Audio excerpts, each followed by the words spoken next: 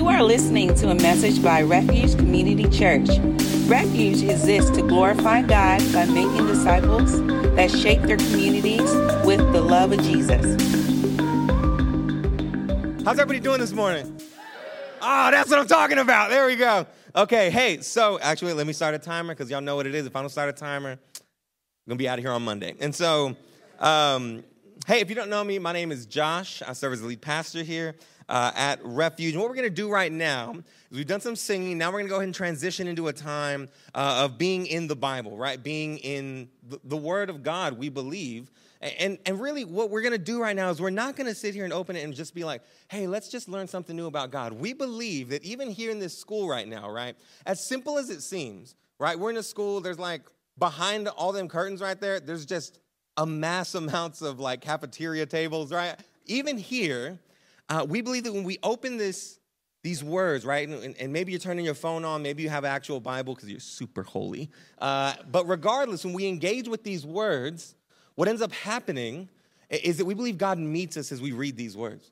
We believe that he speaks to us. And so we're not just asking him to teach us something new. We're asking him to meet with us here. We're aiming, as you see, big on that first set of words, to connect with God and to have him actually touch our lives and to change us and transform us in some way. And so that's what we're going to do right now as we head into what we call like our sermon, right? Our time in the Bible. And how we're going to do that is we're going to be continuing a sermon series called The Good Shepherd. And so what we've been doing is we've been walking through, all y'all been here, y'all know we're walking through Psalm 23, the chapter that we read just a second ago, and taking it verse by verse. So chapter 23, verse 1, chapter 23, verse 2. And so we're in week 4. That means we're in verse what? Oh, man, snap. People are getting this. Okay. So, and what this is a Psalm of David where he's using his experience as a shepherd in order to help us learn something about who God is and about who we are. Right? Try to help us understand what does it look like to follow this shepherd as he navigates through life and seasons. And today specifically, we're looking at verse 4, as I mentioned, and we want to answer this question. What does it look like to follow God during difficult seasons?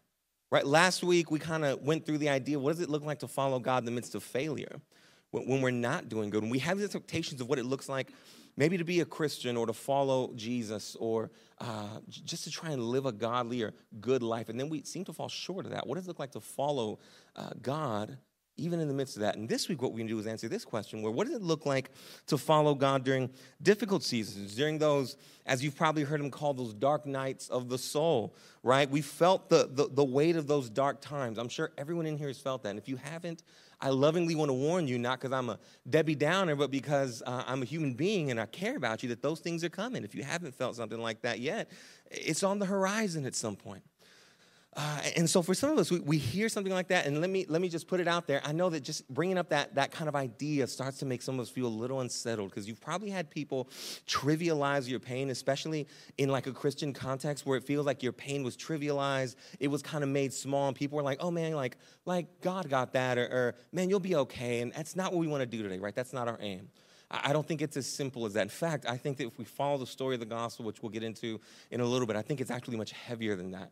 I think it's a blessing, but it's also a bit heavy as we work through it. And so I want to make sure you know that's not what that's not our aim today, but we do nonetheless want to look at Psalm 23 and say, what is this telling us about how we follow God in the midst of difficult seasons? And so I want to do this by tackling 2 ideas that we have here in this text, in just this one verse. The first one is to kind of, well, let me say this first. The 2 ideas are linked to how God provides for us. If you notice, like almost every sermon up until this point has been linked to this idea how God the shepherd provides.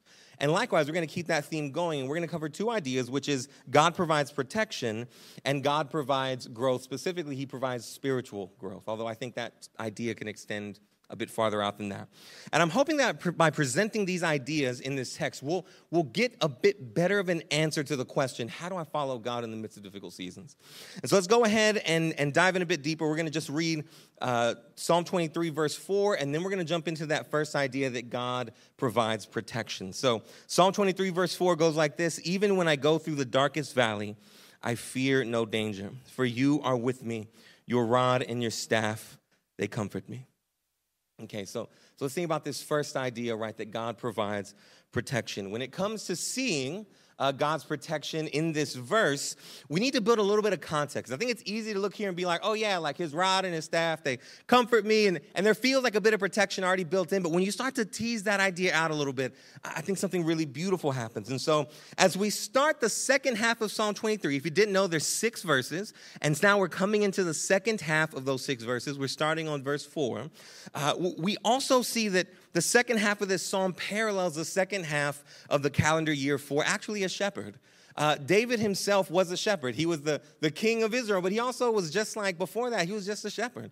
In 1 Samuel, they go to anoint a new king, and they go to this man named Jesse's house, and they go through all of Jesse's sons, all the older ones. They arrive at the younger one. They're like, do you have anyone else? Because I'm looking at all your strapping young men here, and I'm not getting anything from the Lord that they're supposed to be king. And they're like, well, we got the youngin'. He's out in the field tending to the sheep. And they're like, all right, we're not going anywhere until that guy gets here. And so, like, he has a vast amount of experience in the shepherd game, if you know what I'm saying. And so he does this really cool thing where now as we enter into the second half of the psalm, he's actually taking us on the journey of the second half of what the shepherd's calendar would look like. This would have meant 2 things, right? This is what I'm getting at here. First, it would have meant that the winter and kind of spring seasons were we're moving on past this. And so where the shepherds would find green pastures, and really those green pastures that the shepherd would lead the sheep to were all around like the home ranch. And so no pasture was really more than like a day's journey away from their spot. And that time was coming to a close, and now they were moving into kind of like the fall season. The summer-fall season where now the shepherd would take his flock and they'd start working their way into the mountains.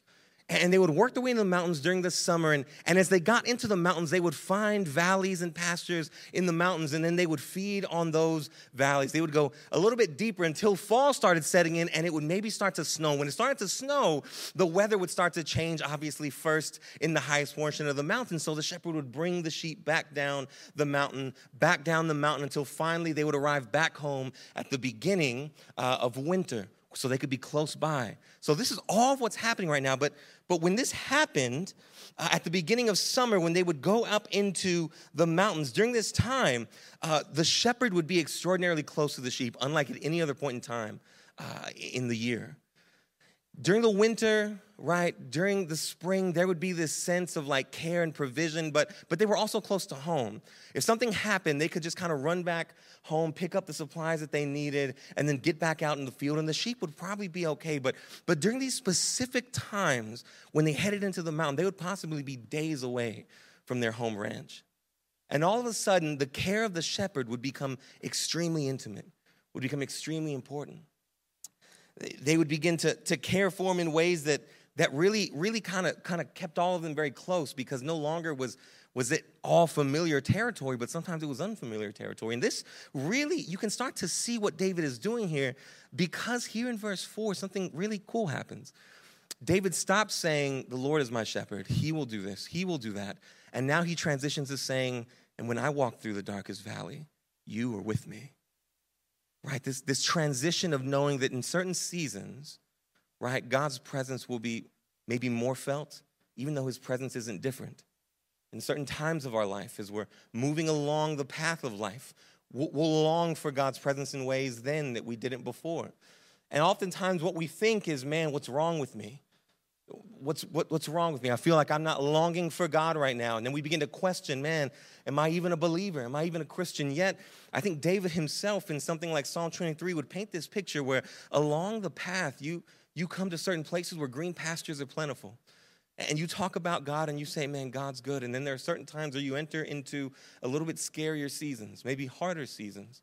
And in those moments, oftentimes the intimacy you have with God is going to be different. And that's okay, right? That's all right. If anyone here has that feeling, even right now, where you're like, man, I'm not in a season where I feel like I'm longing for God. I'm not desperate. I feel like I'm not even that intimate. Tell you, right, like, man, that's okay. Take a deep breath. You may be in a season where green pastures are plentiful. And in that case, praise God. But we all go through those seasons recognizing that there will be difficult times ahead. And when difficult times comes, and it feels like we're completely alone, here's the thing. Those moments seem to be the moments where God goes from being the one we talk about to being the one we talk to, right? In those difficult seasons, what David wants us to see, right, is that those are the times where God goes from being the one who gives us what we need to being the one that we need. And that's a good season to be in as well, right?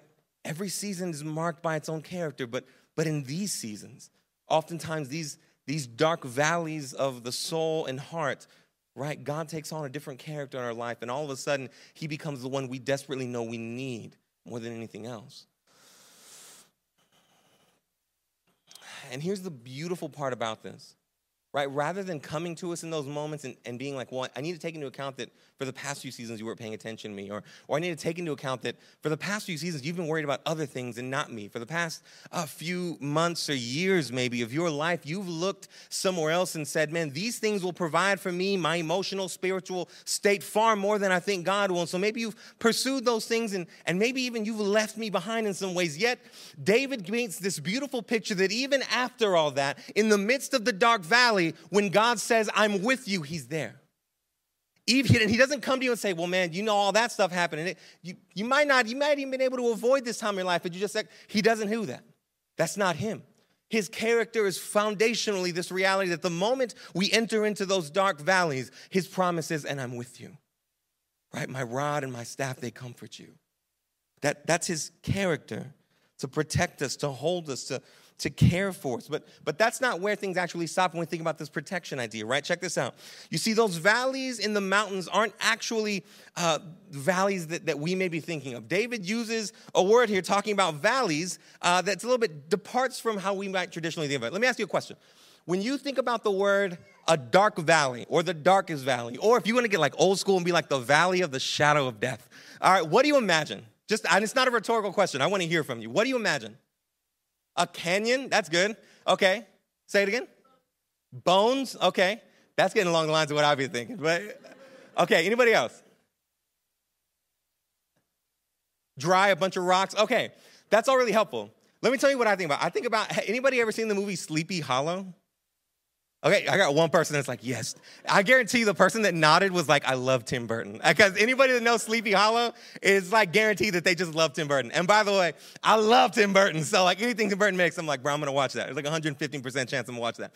Anyway, so like this very, like maybe trees kind of over the top, preventing it from being very bright, kind of like, what's it called, fog everywhere. It's very dark. It's very scary. That's what I picture. Yet when we look at the word valley that David uses here, it's a little bit different than that, right? It's actually not a valley or a pasture at all. The word starts to kind of bring about this idea of like a chasm between two objects, like a grand space between two objects. And what David was probably imagining when he was writing this was actually these deep gorges in the mountains once they started ascending and descending down the mountains that would take them deep into the ravines and the cavernous spaces of the mountains. And once they got all the way down there, those spaces would be surrounded by mountains on each side. And there would be no real like forward path, no real back path, no right path, no left path, because everything around you would just be mountains almost as high as you could see. And because of that, there would be not that much sunlight that entered into that space. So it would be dark and kind of hard to navigate. In addition, there would probably be collections of water down in that space of the mountain. And so predators would start to roam around in order to get a drink in that part of the mountain. And in addition, to keep an eye out on prey that might be going there to drink as well. And so when they entered into this space of the dark valley, right, the valley of the shadow of death, what David is trying to want us to picture is this idea of a cavernous, dark, predatory place that honestly people knew like, yo, that's the darkest valley. Like in that space, if you don't pay attention in that place, you can get hurt. You can get killed. People, shepherds themselves can go in there and not come out as a consequence, right? They can go in there and lose sheep while they're in the valley of darkness, down there deep in the mountains. And as a consequence, the sheep would get scared, right? This is the very environment that they would be in, that they would start to feel terrified. They would start to huddle together more. Historically, the vision, the sight would be the sheep huddling together. And if the shepherd was a good shepherd, his flock would nestle extremely close to him, knowing that his protection was probably the only protection down here in this deep valley. And this is where the last part of the verse comes in, right? Because this is what makes this last part of the verse super great. Your rod and your staff, they comfort me. Someone in my community group the other day was like, what's the difference between a rod and a staff? And at the time, I ain't gonna lie, I was like, bro, I don't know. I think they're the same thing. Well, I came to find out this week they're not. All right, so a rod was actually a long, thicker, hardier stick that was carried by the shepherd in these dark, cavernous ravines, right, in the mountains. And that was the rod. So the staff was kind of like that traditional shepherd staff you think of with the big hook on the end of it. And he would carry both of them, one, so that if a predator was seen, he would grab the rod and begin to beat the predator back with the rod.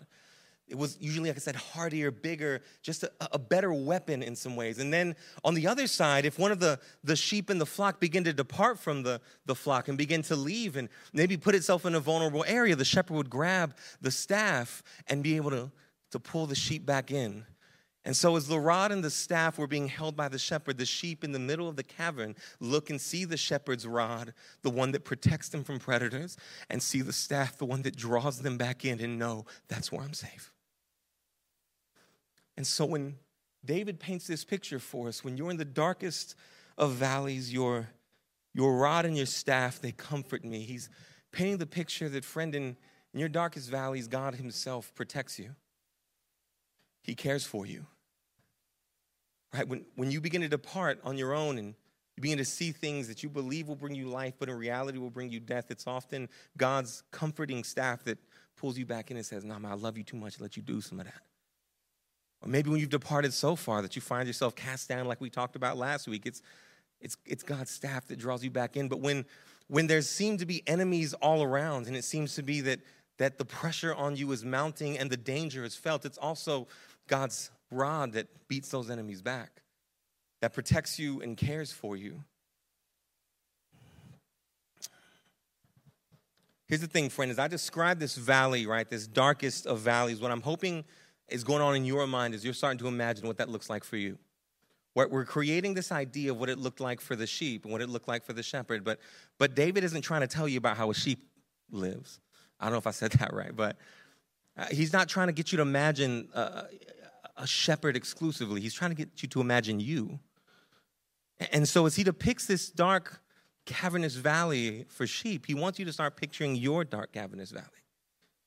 He wants you to start picturing where you enter into a space where it feels like it's dangerous and there's enemies to your heart, to your soul, to your mental health that are crouching all around you, ready to pounce. And where it feels like everything's so dark that you can't tell what's good, what's bad, but you're trying your best to walk through it. And you can feel the grips of fear and sadness, and you can feel the grips of pain, maybe. What he wants us to do and what he's inviting us into is not to sit here and just imagine what it's like for sheep to go through a dark valley in the mountains. What he wants us to think about is, what does it look like for you to go through a dark valley in Austin, Texas?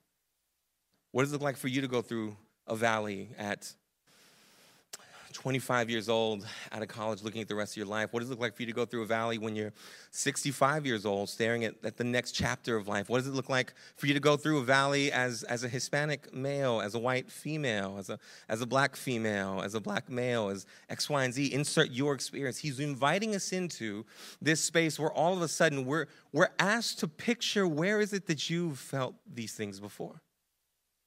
I didn't want to give you a lesson on the anatomy of a sheep. That's not my goal. I wanted to give you a lesson on the anatomy of fear and heartache and burden and pain.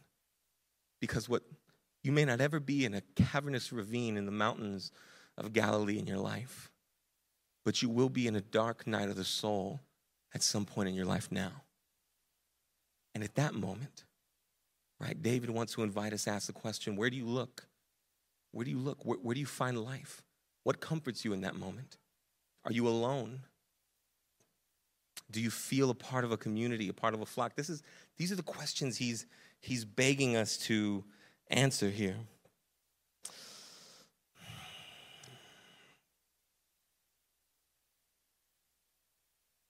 I'm not gonna lie, I always tell y'all when I'm lacking a little bit of familiarity with notes to look at me and be like, hey bro, you haven't looked down in like 5 minutes, you need to look down.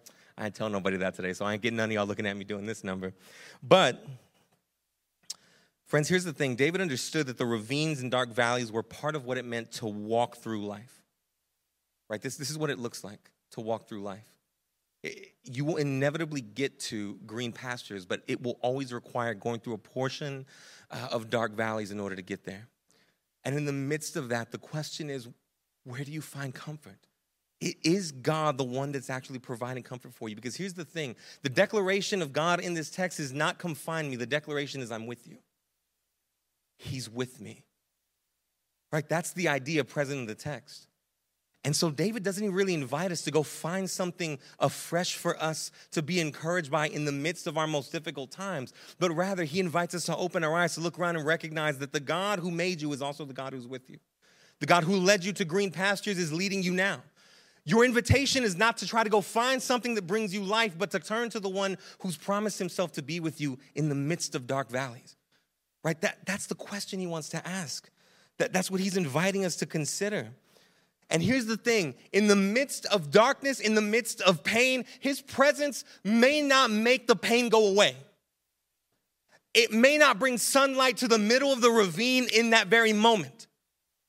But he's inviting us to learn and to taste and to see what it might be like to feel nestled into that dark place, but to feel the presence of the shepherd and to learn what it means to be comforted in the moment of deep and dark and honest pain and struggle because of the shepherd's presence in your life. I don't think any one of us could possibly sit up here and be like, man, one time I was in the midst of something really horrible, and then God just like all of a sudden showed up and all the horrible things ceased to exist in my life. Maybe you have that story. And if you do, man, God bless you, man. Like, praise God for real. But the majority of us in this room know what it's like to feel in the depths of pain. And the thing is, in those moments, there's no cure for it. There's no cure for heartache. There's no cure for sadness. There's no cure for fear. We're just looking into what feels like an abyss of a future and thinking to ourselves, I don't know where I'm going. And I don't know what the next season is gonna have. And I don't know what the next time of my life is going to bring. And I'm battening down the hatches and I'm trying to prepare as much as I can. But the reality is I'm a little bit scared. I'm a little bit fearful. And honestly, in those moments, David is saying there's one that brings peace and comfort. And I promise you, he may not be able to just magically make the dark valleys disappear, but in his way, he's guiding through the dark valleys inevitably to bring you to green pastures. Man, turn to him. Rely on him. Hope in him. And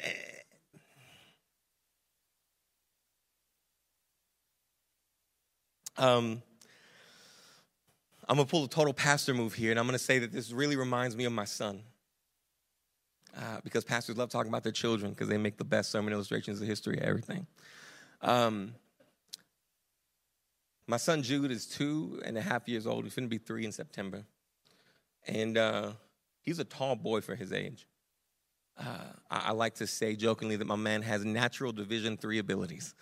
And so without trying that much, my man looks like he just get onto a football field or a soccer pitch and just be like, I'm going to make D3 today. All right, so it's oftentimes easy to look at him and to think like, okay, man, you're good. You got it. Like, the dark ain't nothing to you. You're all right. Man, you're a big boy, right? And he'll be like, yeah. And I'm like, you a big boy, right? Yeah. You're daddy's boy? Yeah, I'm daddy's boy. Right? This is how he responds to things. But every night we put him to sleep, and anywhere between 1 and 4 a.m., I hear a random,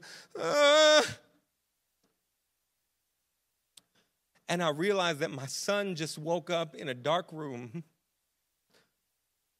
with this loud white noise behind him to try to help him sleep. But if I woke up to it, I'd be a little freaked out myself. With this dim light coming from the corner where his nightlight is. And in that moment, he feels desperately scared. And so he just starts saying, Mommy, Daddy, get me out of here, please. I don't want to be here anymore. I'm sad. I'm scared. I'm hurt. Mommy, come get me, please. And I'm not exaggerating when he screams and yells, please, like it's heartbreaking. In fact, it happened last night. And so I got up and I went over there and I opened the door and I said, Papi, it's okay. Come here. And he came and he gave me a hug and he was just going. And here's the thing. Morning hadn't come yet. He still had some hours to go and sleep.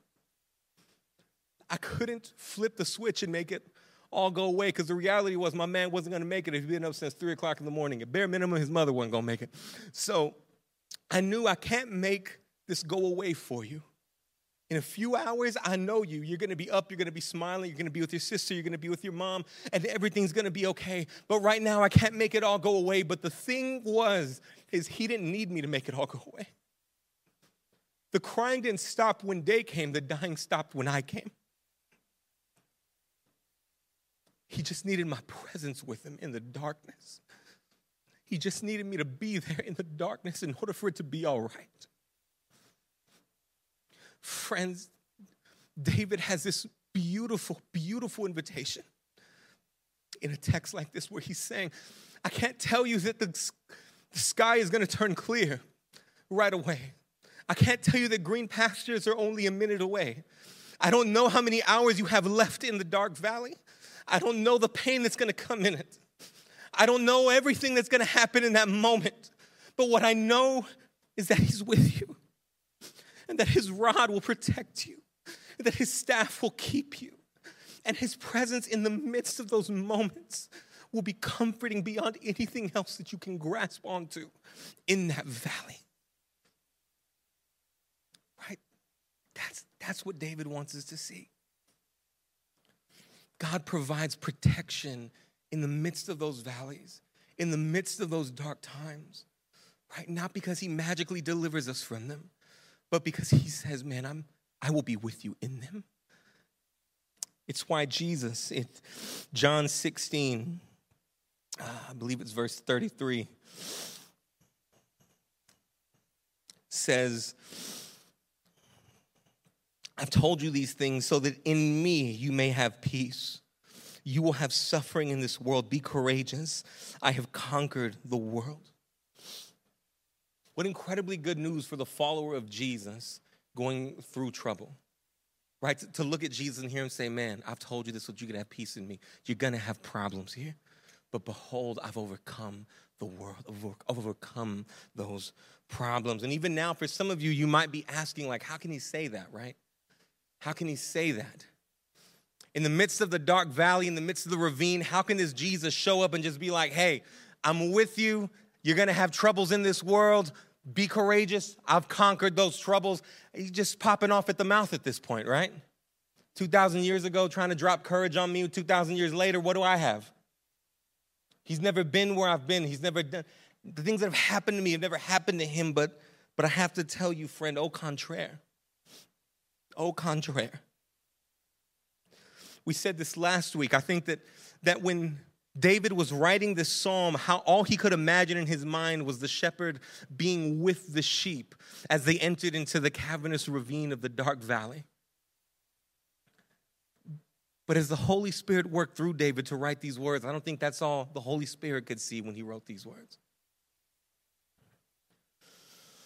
Because when we think of God going through the valley with us, we have to think about this Jesus that says he's overcome and conquered the world. You see, in the person of Jesus, I want you with me to try and paint this picture and to receive it, right? God enters into the darkest valley, not as the shepherd anymore, but in the person of Jesus, God enters the valley as the sheep. He enters the valley as the sheep, and he takes the pain and the loneliness of the cross. He feels the despair that we feel that comes from separation from God the Father. He's devoured by the predators that surround him, like shame and guilt and trauma and sin, and then resurrects in victory over all of it so that he could look at us and say, I'm with you. I'm actually with you. Right? You may have one time read these words and thought this ethereal God is guiding me through this idea of darkness and pain and trauma, but then Jesus enters into the picture and the words, he is with me in the middle of a dark valley, take on a whole new meaning. Because now the pain that I associate with my life, I look at Jesus and say, he's held that same pain. The trauma that I've had inflicted on me, I look at Jesus and understand he's held that same trauma. When I look at Jesus and see the shame that begins to riddle me and take me over, Jesus held that same shame. He's held that same fear. He's gone through bout after bout after bout with the darkest and loneliest and scariest valleys so that he could look at us and go, behold, I'm with you in there. I've gone through it before you. And the thing is, everything you're going through, I've conquered it. I've conquered it. I've gone through it, and the fear of what it's going to do to you is the same fear I might have had of what it was going to do to me, but I've overtaken it, I've surpassed it, and now I promise you through myself that these dark valleys don't lead to darker valleys, but through me, these darker valleys lead to green pastures. Friend, when David writes the word, behold, right, I'm in the darkest valley, but God is with me. I don't think he could have had any idea exactly how close God was going to be in the midst of it. That God would literally enter into the story of our darkest valleys to join us there and say, I'm with you. I'm with you, and I'll never leave you. I'll never leave you.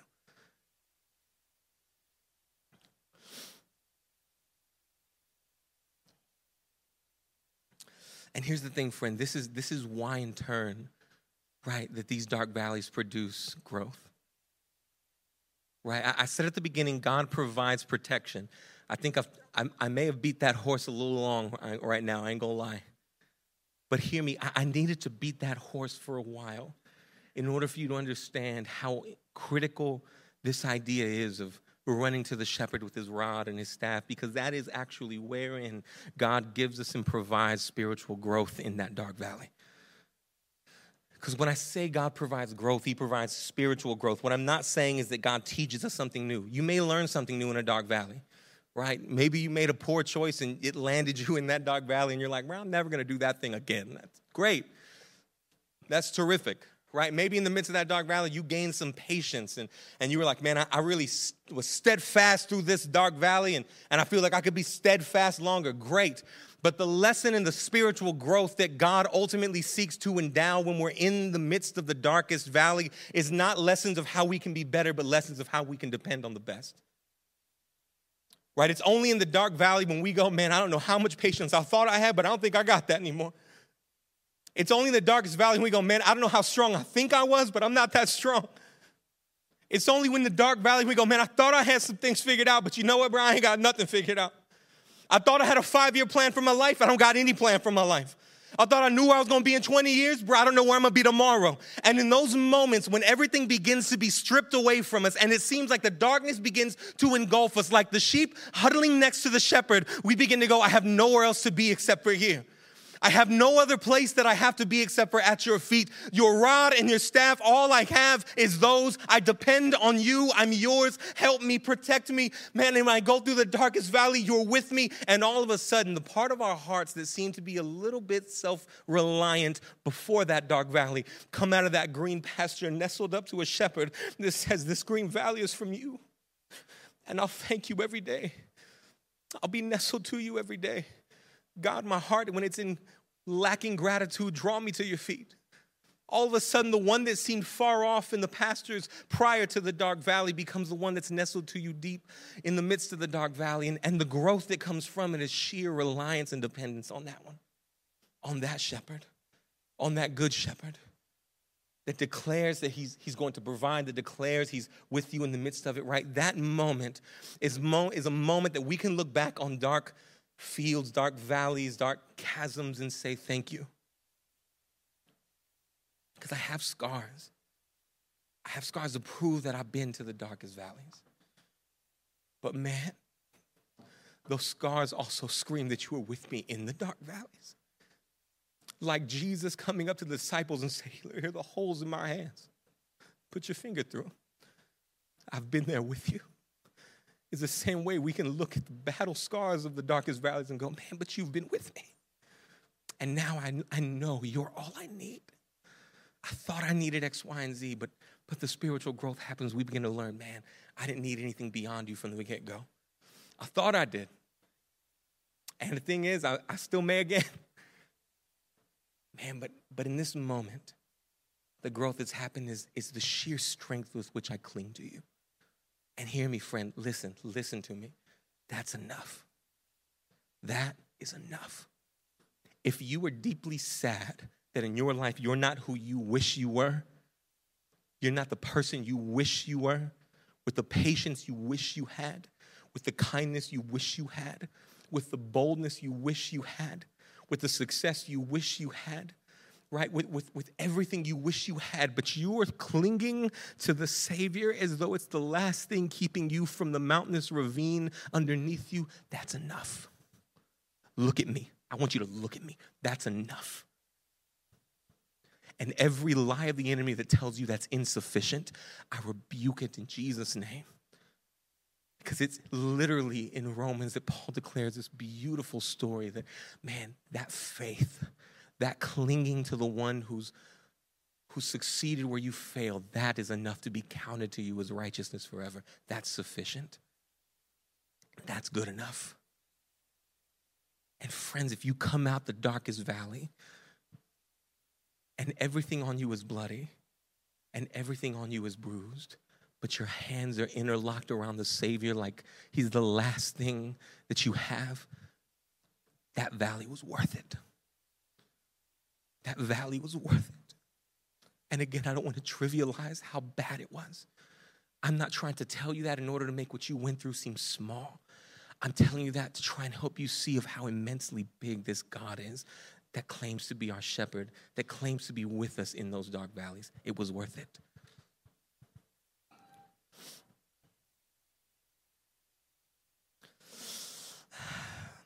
Here's the thing.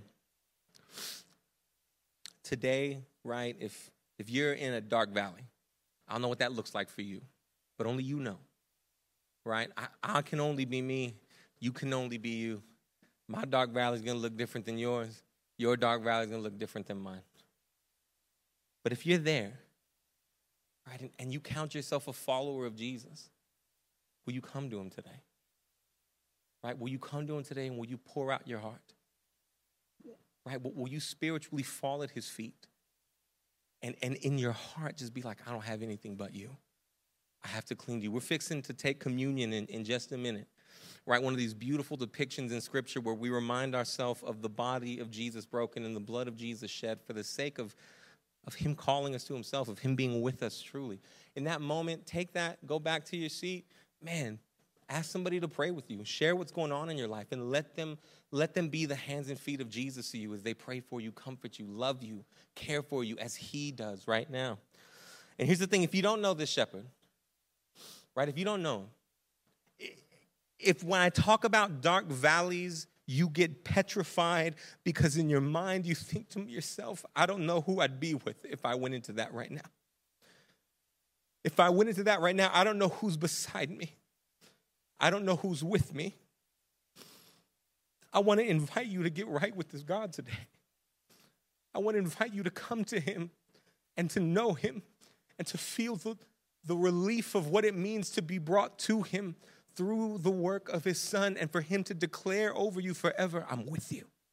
Now, not because of what you did, but because of your act of faith to come to me and to follow my son. Now I will never desert you. I'm with you forever. I want to invite you to that as well. When we close up, I'm going to sit right there when we sing some songs. I sat right there when we sang them first 3 songs. I'm going to sit right there when we sing them last 2 songs. If that's you, I want to invite you to come get me.